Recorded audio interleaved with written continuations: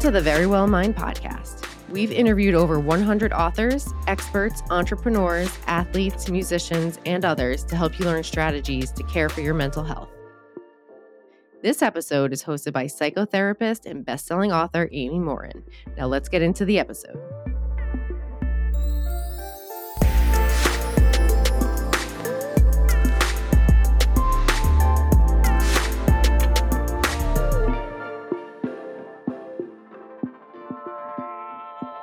You're listening to the Friday Fix. Every Friday, I share a quick mental strength exercise that will help fix the thoughts, emotions, and actions that drain you of the mental strength you need to be your best. Now, let's dive into today's episode. Today, I'm sharing the first thing you should do when you experience anxiety. Anxiety feels awful, and most of us will do just about anything to feel better when we experience it.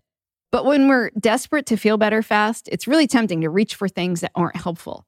Many of the things that give us momentary relief actually create bigger problems for us in the long term. So before you jump into action to address your anxiety, there's something you should do first. Ask yourself, is this a real alarm or a false alarm? Answering that question can help you get a better handle on how to respond to your anxiety. We all have anxiety alarms, and our alarm systems are kind of faulty. They go off when we don't need them to. And we feel anxious when there's no reason to actually be anxious. Yet we often respond to those false alarms as if they're real. When you experience anxiety, it's important to step back and determine whether you're in any actual danger. If you don't, you're going to make some poor decisions and suffer more than you need to. Here's an example. Imagine that your boss asks you to give a presentation at a big meeting. An hour before the presentation, your heart starts beating fast, your chest feels tight, and you feel like you can't breathe. Your body's preparing you for a life or death situation. The reality is, though, that you're not facing a life or death situation. Although delivering a presentation might feel scary, your chances of dying are really small. Sure, you might trip and bump your head, but that's not what you're afraid of. You're anxious because you're afraid people won't like what you have to say or that you'll embarrass yourself. While those things feel uncomfortable, they're not lethal. And your body's reacting as if your life is in danger. Now, imagine that it's the end of the day and you're getting in the car to drive home from work.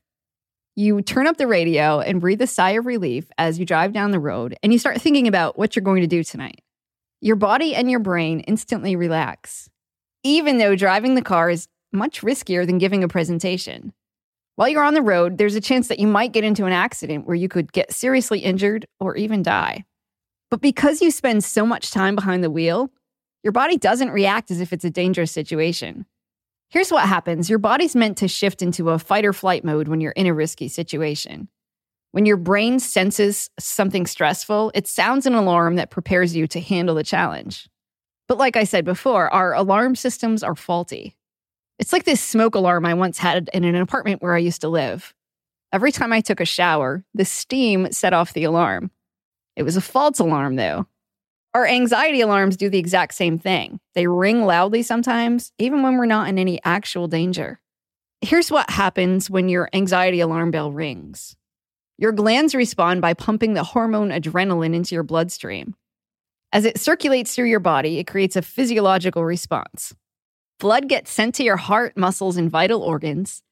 Your pulse goes up and your blood pressure rises. Your heart beats faster and you breathe faster too. Your airways open up more so you can take in as much oxygen as possible. The extra oxygen goes straight to your brain so you become more alert. Your senses become heightened, and your body releases sugar and fat from temporary storage sites so you have more energy. All of those things might help if you're in an actual life or death situation. If you encountered a poisonous snake when you're hiking through the woods, that response could help you. It might make you better equipped to run or look for more danger when your body sounds the alarm. What your brain doesn't realize is not all stressful situations need your body to be in fight or flight mode. But when the alarm bell rings and you're not in any physical danger that requires you to take action, you might respond in a way that makes things worse if you don't recognize it as a false alarm. Let's go back to that example of giving a presentation at work. Imagine that right before you walk into the room, your brain sounds the alarm. It communicates to your body that it's time to be in a heightened state of alert. It sends your nervous system a big burst of energy so it can respond to danger. As soon as you notice that your heart is racing, you start to think, I can't do this. I'm going to sound like an idiot. My face is going to turn red. I'm going to stumble over my words. And everyone's going to see I have no idea what I'm talking about. Those thoughts fuel your anxious feelings. And as your anxiety increases, your brain responds accordingly. It continues to sound the alarm that says, danger, high alert. And your body responds with more adrenaline and a heightened state of alert. Those alarm bells remind you of all the reasons you should be afraid. You worry everyone can tell how nervous you are. And then as your colleagues enter the conference room, you feel like you're having some sort of weird out-of-body experience.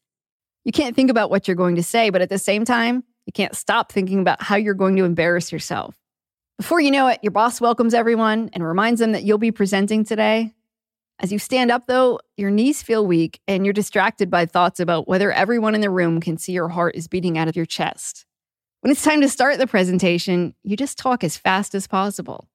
You're worried you're going to forget what you have to say, and you don't want to stand up there a second longer than you have to. By now, you have no idea what you're even saying, so you decide to wrap it up early and you say, if anyone has any questions, let me know. After a 2-second pause, you turn the meeting back over to your boss and take your seat. As you do, you think, I knew I was going to blow it. That was awful. And right then and there, you decide you're a terrible public speaker who has no business giving another presentation ever again. But the truth is, your body was overreacting, and you responded accordingly. What you could have done is just pause and realize what's going on. And then you might be able to think about it more rationally and then calm yourself down a bit. Recognizing a false alarm isn't an actual emergency, won't immediately stop your brain and your body from freaking out. But it can stop the cycle of anxious thoughts and anxious feelings that encourage the alarm to keep sounding. When you say, okay, this is a false alarm, my body's just reacting as if I'm in a life or death situation, even though I'm not, you can step back and look at the situation with a little more objectivity. If you're facing a serious situation, like you're going to have a serious talk with your boss and you're afraid you might lose your job, it's normal and it's healthy to feel some anxiety.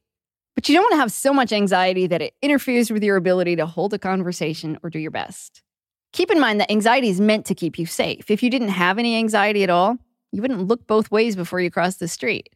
But your anxiety alarm bells are probably faulty sometimes. So the next time your alarm goes off, ask yourself, is this a real alarm or a false alarm?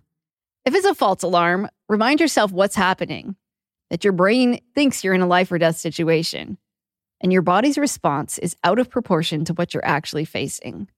Reminding yourself of that can prevent you from adding fuel to the fire.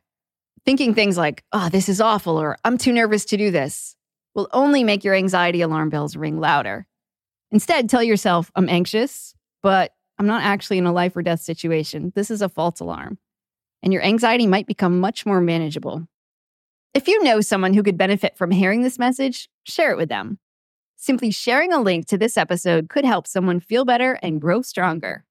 And if you like the show, make sure to subscribe to us on your favorite platform. Do you want free access to my online mental strength course? It's called 10 Mental Strength Exercises that will help you reach your greatest potential. To get your free pass, all you have to do is leave us a review on Apple Podcasts. Then send me a screenshot of your review on Instagram, where you can find me as Amy Morin, author. I'll reply with your all-access pass to the course. Make sure to tune in to Monday's episode when I'll be talking to Melissa Bernstein, the co-founder of the toy company, Melissa & Doug. Melissa has battled depression her entire life, and now she's written a new book called Lifelines, and she'll share what's helping her finally feel better.